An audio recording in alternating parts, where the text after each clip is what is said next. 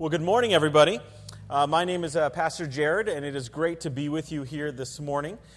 We are in our second week of a series called Worship, a Matter of the Heart, just a short series as we're starting a brand new series here next week that'll take us through the rest of the summer. Last week, if you were here, it was kind of cool. We did something a little different. We did the sermon a little bit up front, and then we went into worship the rest of the time, which was kind of neat because we were talking about corporate worship. We thought, well, if we're going to talk about corporate worship, how we worship in church, we should probably talk about it and then actually do it. And so hopefully you enjoyed that last week. That's not going to be our normal practice. It was kind of cool. I was over in the sanctuary emceeing, and while they were preaching over there, I hear the music going on over here. So it was kind of neat. So, but this week, just as our second part of the series, we're going to talk about personal worship. How worship just really isn't just about Sundays. It's about the whole week. The reason we do personal worship second is because some people think, well, that's all we should be doing. It's just personal worship. No, we should be worshiping on Sundays together as a church and praising God. But this morning, as we look at this passage, we're going to realize that worship really is a matter of the heart, something that happens every day as we go throughout our week. That's why in John 4:23 it says, true worshipers will worship the Father in spirit and in truth, for they are the kind of worshipers the Father seeks. So my question for you this morning is, are you the kind of worshiper the Father seeks this morning? Now, as I was doing my studies on worship, I've got a lot of books and stuff on worship, and one of the things that I came across when I was looking at what personal worship is a quote by Alexander McLaren, who says, fruitful and acceptable worship begins before it begins. Fruitful and acceptable worship begins before it begins. Now, some of you catch on to that pretty quickly, but when I read it, I thought, that's the dumbest quote I've ever heard in my life. That doesn't make any sense at all. How does something begin before it begins? That's like saying 50% of the time it works every time. It just doesn't make sense to me. But after I looked at it, and after I did my study, I actually realized that, you know what? Personal worship really does begin before it begins. Before we can begin to worship corporately on Sunday mornings, it really starts on a regular life from Monday morning on. Corporate worship doesn't begin on Sunday. It actually begins when we leave this place this morning. We can't praise God for what He's done on Sunday mornings if we aren't living that out on a regular basis. And that's what this passage is all about. You know, the joy and satisfaction for which so many Christians are striving for can only be had by surrendering back to God what He's already done for us, including our daily lives. That's why the greatest commandment, love the Lord your God with all your heart, soul, and your mind, is so powerful. Because we really need to be doing that throughout the week. You know, that verse really hit me when I was growing up. I grew up in a small town in New Jersey, and no jokes about New Jersey. I went to a church where we had church Sunday mornings, we had church Sunday nights, we had church Wednesday nights. I had youth group Sunday nights. I had Christian Boys Club Tuesday nights. I had choir on Thursday nights. And I also went to the Christian school at the church. So I was there all week. All week. And you may think, well, man, that really must have set you up to be pretty spiritual. No, not so much. Because while I knew and loved the Lord as my Savior, it wasn't really until high school that I understood that I really need to be living for Him. See, I was feeling pretty hypocritical by the time I got to high school because I was doing everything I could do to get from God. I was going to everything I could do to get from God, but I wasn't living for Him and I wasn't giving to Him on a regular basis. So that's when I rededicated my life in high school at a camp. I said, you know what, I'm not just going to get from God, I'm going to start giving to God as well. And there's some people in here who maybe in a similar situation where you're thinking, you know what, I'm just feeling kind of dry. You know, I'm trying to live the Christian life. I'm trying to go to everything I could do, every Bible study I could do. I'm listening to things on the radio every day on my way to and from work. I'm listening to Christian radio. I'm getting everything I can get from God. I go to every activity I could, but I'm just feeling kind of dry. My encouragement to you this morning, it's not about getting everything we can get. It's about giving what we can give. And what is it that we need to give? It's our bodies and our minds. That's what this verse is all about. See, true worship isn't just praise and thanksgiving on Sunday morning. It's service for Him on a regular basis, living a life that really points back to Christ, using the gifts and talents that He's given us to do that. As we look at the background of this passage, we don't have time to go into all this, but if you've ever read Romans 1 through 11 really has, chapters 1 through 11, really has a lot of deep theology. We're not going to go into that here. But understand, there's a lot of deep theology, Romans chapter 1 through 11. And then we get to chapter 12. And what Paul's saying is therefore. He's transitioning into, he's saying, hey, everything that I've taught you up to now, this is how you should live. In light of what God has done for us, this is how you should live. So you look at Romans, if you ever want to do some deep theology, study Romans 1 through 11. And it talks about how God saved us, not apart from works. Saved us by His grace. Why He did that, His love and compassion. So now Paul's saying, hey, because of all that, here's how you should live.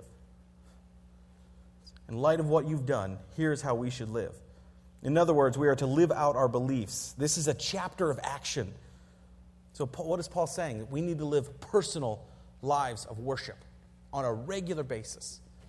It's a matter of the heart. So how do we do that? Two things. This is what we're going to get into this morning. First off, in order to live lives of personal worship, our bodies must be given to God. Our bodies must be given to God as an act of worship.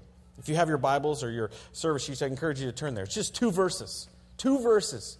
These 2 verses, though, contain some very deep theological points we could spend weeks on. I only have a few minutes. But the words here are very, very powerful. The first word, therefore, and you always ask, what's therefore, therefore? That's why it's there.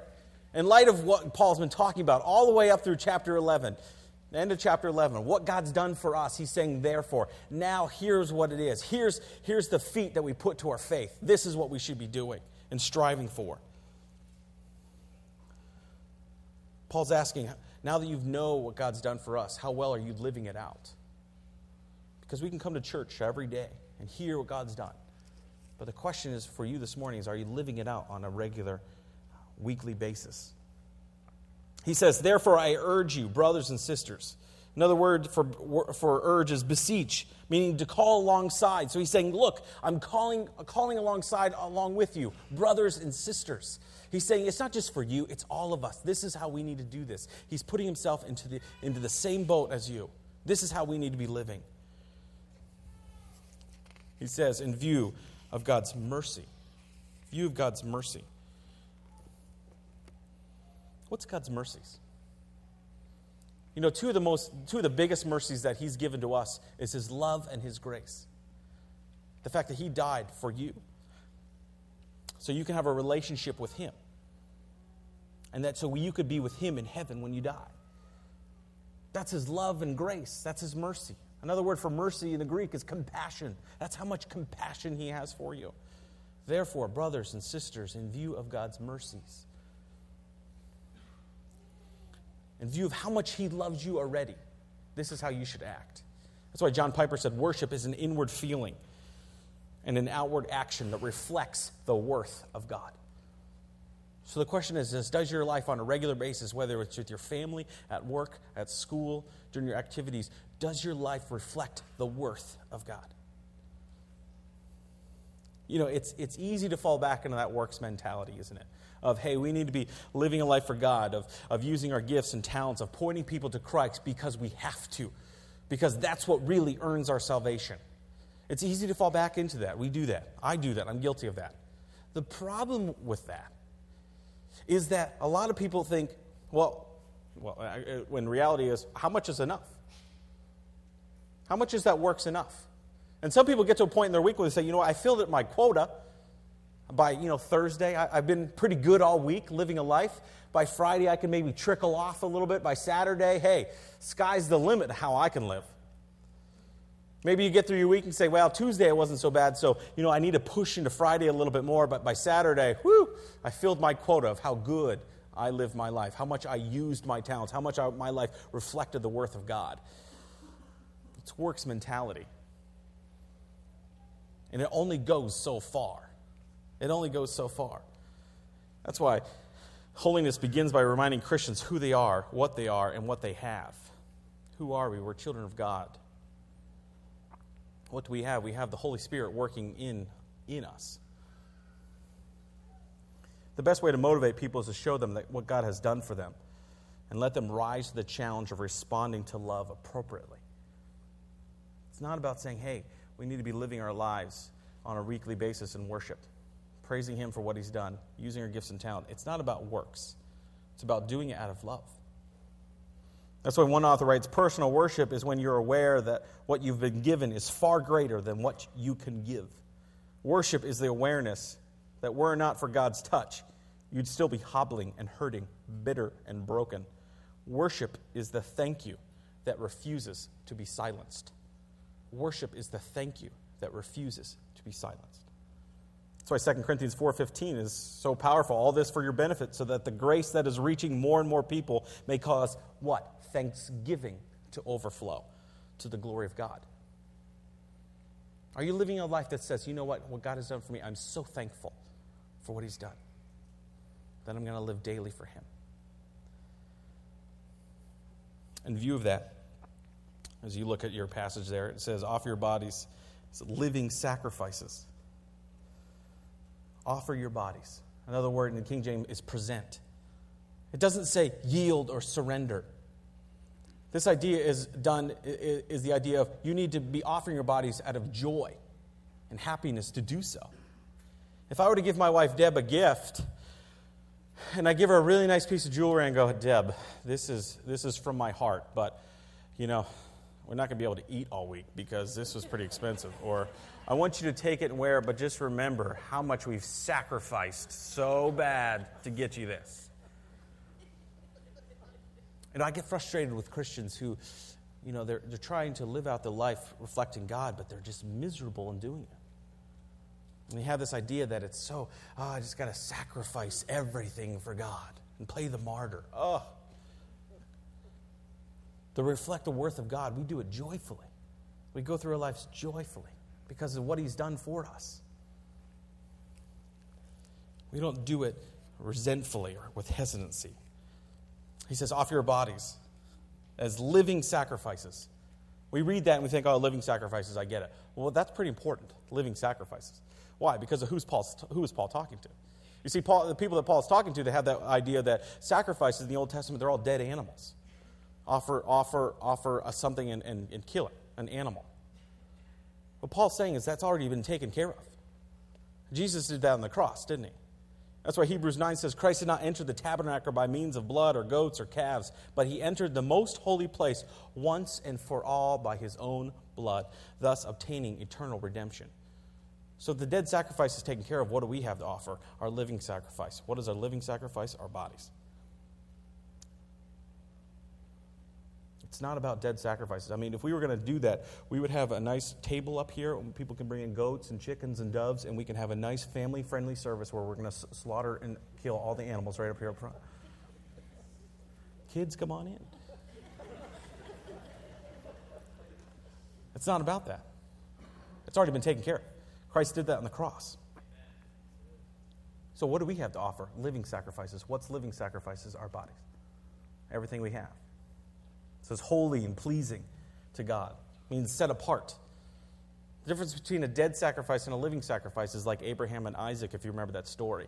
Abraham asked God to give him a son and gave him Isaac, and then God told him to sacrifice Isaac up on the altar. So he takes him up, ties him up, puts him on the altar, and he's about to kill him. Isaac would have been the dead sacrifice. Abraham's the living sacrifice because he says, no matter, this is what's most dear to me, what's most important to my life, I'm going to follow God no matter what. Our bodies are the living sacrifices. Who we are. There was a story of a Chinese Christian who was so moved with compassion when many of his countrymen were taken to work as slaves in South African mines that in order to witness to his countrymen, he volunteered to become a slave for himself. After years of hard labor, this man died as a slave, but not until he won more than 200 men to Christ. He was a living sacrifice in the fullest sense. That's why Billy Graham says the highest form of worship is the worship of an unselfish Christian service. We need to be living sacrifices. But then Paul goes on to say in verse 1, this is your spiritual act of worship. That's the key. This is the whole key for the whole passage right here. Spiritual act of worship. The word spiritual, this is the big word. Because if you understand what spiritual actually means, it means a whole lot more, and we could apply it to our lives. The word spiritual comes from the word logikos, which is the word we get for the word logical. This is your logical response. What Paul's saying is that it just makes sense. If you consider all that God has done for you, the logical response, the most reasonable response, is this. What God has done for you, a sinful being, the only reasonable response is offer to your lives to Him. It's only logical that we do this. We need to be offering our bodies as living sacrifices. So how do we do that? You ask, how do we do that? How do we offer our bodies? Because it seems kind of vague. Well, first thing you need to do is that when you wake up tomorrow morning, you need to be thankful of what God has done for you. Praising His name. No matter what's going on in your life, you can say, God, thank you for dying for me so I can have a relationship with you. Then you can say, help me to understand what my gifts are and be able to use them for your service. If you look at the later passage in Romans, just right down in the chapter there, Paul goes, what does he talk about next? He talks about our spiritual gifts. Why? Because he wants us to understand what our gifts are to be able to use our bodies as living sacrifices. If it's teaching, if it's preaching, if it's encouraging, to use them. We all have spiritual gifts to use. We also have practical gifts that we have, whether it's music, whether it's working with your hands, whether it's your time or resources. We all have gifts that we can use.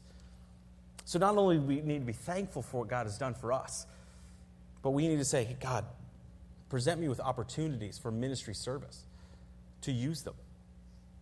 One thing I love about some of the videos that we watched in the last part in the Acts Gospel in Action is that these people in the videos that we saw knew what their gifts are, and they were going to do it in their workplace or their schools or wherever they're at.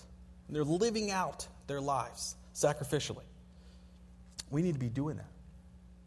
Here at the church, there's a lot of things there's a lot of ministries we have here at the church. And we have a lot of ministry needs here at the church. No matter what demographic or gifts you have, we could use you. If you're wondering what those are, Robbie and I have tons of places that we would love to get you plugged in. That's why we have volunteer cards that you're going to see on a monthly basis to let you know, hey, here's some needs that we have at the church. If you have these gifts, we'd like to utilize them. So I encourage you to get involved, to use your gifts on a weekly basis, not just on Sunday mornings. So how are you doing with that? How are you doing with giving your bodies to God as an act of worship? Your daily life, is what you are doing reflecting the worth of God in your life? Secondly, our minds must be given to God as an act of personal worship. Why? Because presentable bodies come from changed mind. Because what? The mind controls the body.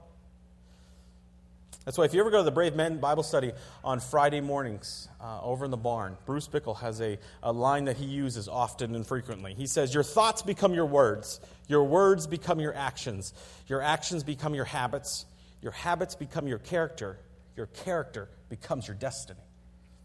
Why? It all starts in your mind. It all starts in your mind. I do some counseling here at the church. And when I'm counseling people one-on-one who are dealing with a lot of issues in their life, I don't start with the issues in their life. I start with their mind. Because the mind, if we can get the mind right with God, then the issues take care of themselves. I always start in the mind. Why? Because the mind controls the body. The mind controls the actions we do. Paul says in verse 2 says, do not conform any longer to the pattern of this world, but be transformed by the renewing of your mind. Verse 2 really gives us the means to carry out the encouragement of verse 1. How do we offer our bodies? Well, first we got to get our mind on the right track. Do not conform to the patterns of this world. J.B. Phillips translates this phrase, don't let the world squeeze you into its mold. We do this easily, though, even as Christians. We look around with our minds and we look at, the fashions of this world, the vocabulary, the entertainment of this world, the music, the attitudes, the money that we seek, and we think with our minds, hey, that's going to make me happy. I'm going to pursue those things, or I'm going to live that life. And it always leaves us feeling empty and alone. Why? Because in Galatians, the flesh desires what is contrary to the Spirit, and the Spirit what is contrary to the flesh. We will always pursue things if left after our own devices, our own minds, pursue things that aren't going to build us up but tear us down. They're going to feel us lonely, leave us feeling empty. So, what does Paul do? He turns from the negative to the positive and says, be transformed by the renewing of your mind. The word transformed is from the Greek word metamorpho, which is what we get the word metamorphosis. If you remember science in middle school or even elementary school, metamorphosis of a caterpillar turning into a butterfly. Now, I don't always like to dissect words because I think it bores people, but that's okay. This time, this word really needs to be dissected a little bit because it really changes the meaning. If you understood a little bit about this word, you understand that Paul used it as a present tense, okay? Present tense. Well, I wrote that down, Jared. That's terrific. I will apply that to my life. Present tense. Present tense doesn't mean on again, off again. It means continual. Continual. We need to be continually transforming our minds. It's not that, hey, I'm at a point in my life where I have transformed my mind and I'm good. It's a continual transformation.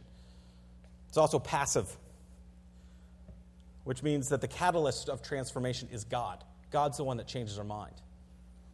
But thirdly, it's imperative, meaning we actually have a responsibility. It's on us, me, imperative. We have to be the one doing that. We have to be transformed by the renewing of our minds.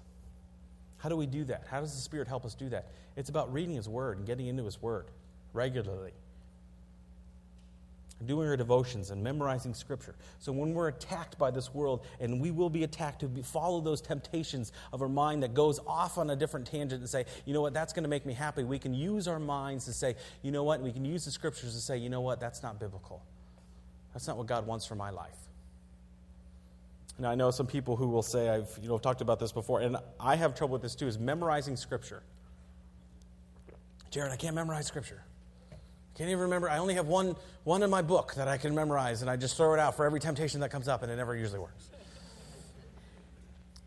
There was a boy who asked his dad the same thing. He said, Dad, I can't memorize Scripture. So this dad gives a wicker basket. Instead of answering the question, gives a wicker basket to his son. It says, son, go fill this with water and bring it back to me. And so the son goes, okay, well, I'll do that. An obedient son goes and fills up this wicker basket, fills it with water, comes back to his dad, and water's pouring out all over the place. And by the time he gets back to his dad, it's totally empty. And the dad says, do it again. So the son goes and fills the wicker basket up a little bit higher this time, and it's coming out, and he runs back to his dad, and it's totally empty by that time too. Dad says, do it one more time. Fill it up as much as you can.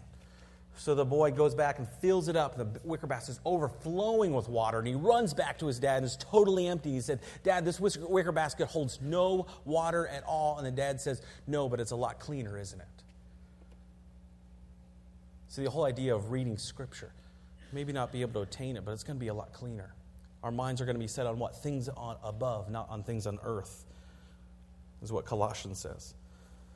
So when we're tempted, we'll be able to utilize Scripture. So that's how we renew our mind. We need to saturate our mind with godly thinking. We need to be reading the Scriptures. If you're not reading the Scriptures, we need to be reading the Scriptures on a daily basis. Whether we're able to memorize that or not, our minds are going to be set on things above, not on things on earth. The second question is, how do we renew our minds? Is asking yourself, are the things that I'm pursuing in life, how I talk to my family or my friends, how I act, what my mind thinks it will make me happy, are those things of God? Are they of the world? That's what we need to be asking ourselves on a regular basis. Are they God's mind? Is your mind transforming? Do you understand we need to set our mind on things above so our bodies can be lived out as sacrifices? Paul concludes in verse 2. Then you'll be able to test and approve what God's will is, His good, pleasing, and perfect will. Notice Paul does not say that we will find or discover God's will. We will test and approve God's will. This isn't about whether I should get married or what job should I take or should I move downtown. Should I move back in with my parents? Should I move out of my parents' house? It's not about that. It's about setting our mind on things above, and God will reveal His will to you in your life. Why? Because our minds are set on things above, not on things below. The will of God here deals with the obedience to His general will. As you obey God's will, He will unveil His specific will for your life. But it's not about, I'm going to live righteously in order to get from God. We live sacrificially because we give to Him out of thanks. That's what we need to be doing. That's why Henry Linden said, nothing is really lost by a life of sacrifice. Everything is lost by failure to obey God's call. God wants all of you. He wants your mind. He wants your body. So my question to you today is, as you go out into your workplaces, your schools, your sports, your friends, your family, is your life reflecting the worth of God? Is your mind being transformed to reflect the worth of God? Are you using your gifts and abilities out of thank you to serve Him on a regular basis? That's what this is all about. That's why worship really is a matter of the heart. As the band comes, I want to end with a story. Have you ever heard of a guy named Eddie Rickenbacker? It's kind of a rhetorical question because I'm going to tell you the answer anyway. If you lived in the 40s, which many of you haven't at this point, but if you lived in the 40s in South Florida, you would know who Eddie Rickenbacker was. Eddie Rickenbacker was a guy who on a regular basis would go out onto the beach, and he would have a big bucket in his arm, and it would be full of shrimp and fish, and he would feed the seagulls. He would throw these food up into the air to the seagulls, and seagulls would flock to him.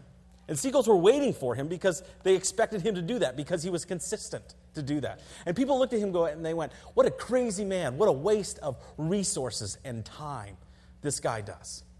He's out there feeding seagulls. But if you knew the story of Eddie Rickenbacker, you probably wouldn't think he was that crazy. You see, Eddie Rickenbacker was in the World War. He was on a B-17. And he was in what they call the Flying Fortresses. And he was supposed to deliver a message to General MacArthur when his plane ran out of fuel and went down in the water. And all the crew survived, and they were in a life raft. And after 8 days, they actually ran out of food. They had water, but they ran out of food. So Eddie Rickenbacker closed his eyes and said a prayer and put his hat over his head, and a seagull landed on his head. And he grabbed the seagull, and they ate the seagull. And then they used the inside of the seagull for bait, and they caught more food, and they were able to survive. So Eddie would then go on the beaches, and he would feed the seagulls as a thank you. One author writes of him, "What was a seagull doing hundreds of miles away from land? Only God knows. But whatever the reason, Rickenbacker was thankful. As a result, during the week, this old captain walked to the pier, his bucket full of shrimp and his heart full of thanks. We'd be wise to do the same. We have much in common with Rickenbacker. We too were saved by a sacrificial visitor. We too were rescued by the one who journeyed far from only God knows where. And we, like the captain, have every reason to look into the sky and live a life of thanks that results in worship that is personal, daily, and sacrificial." See, when we use our gifts, what we have, our resources, to say thank you, that's the worshiper, the kind of worshiper the Lord seeks, who worships in spirit and in truth. My prayer for you this week, that you go out tomorrow and that your worship really begins at your workplaces, at your schools, with your family, before it begins next Sunday when we come in and praise God corporately and say thank you for all you're doing. Let's pray. God, thanks for today. Father, thank you for people like Eddie Rickenbacker who can show us how to say thanks on a regular basis, Father. Father, I pray that you help us to use our talents and gifts to the best of our ability, Father. Lord, and that tomorrow when we wake up, we have a life that says thank you. And that we can worship you personally wherever we go. In your name.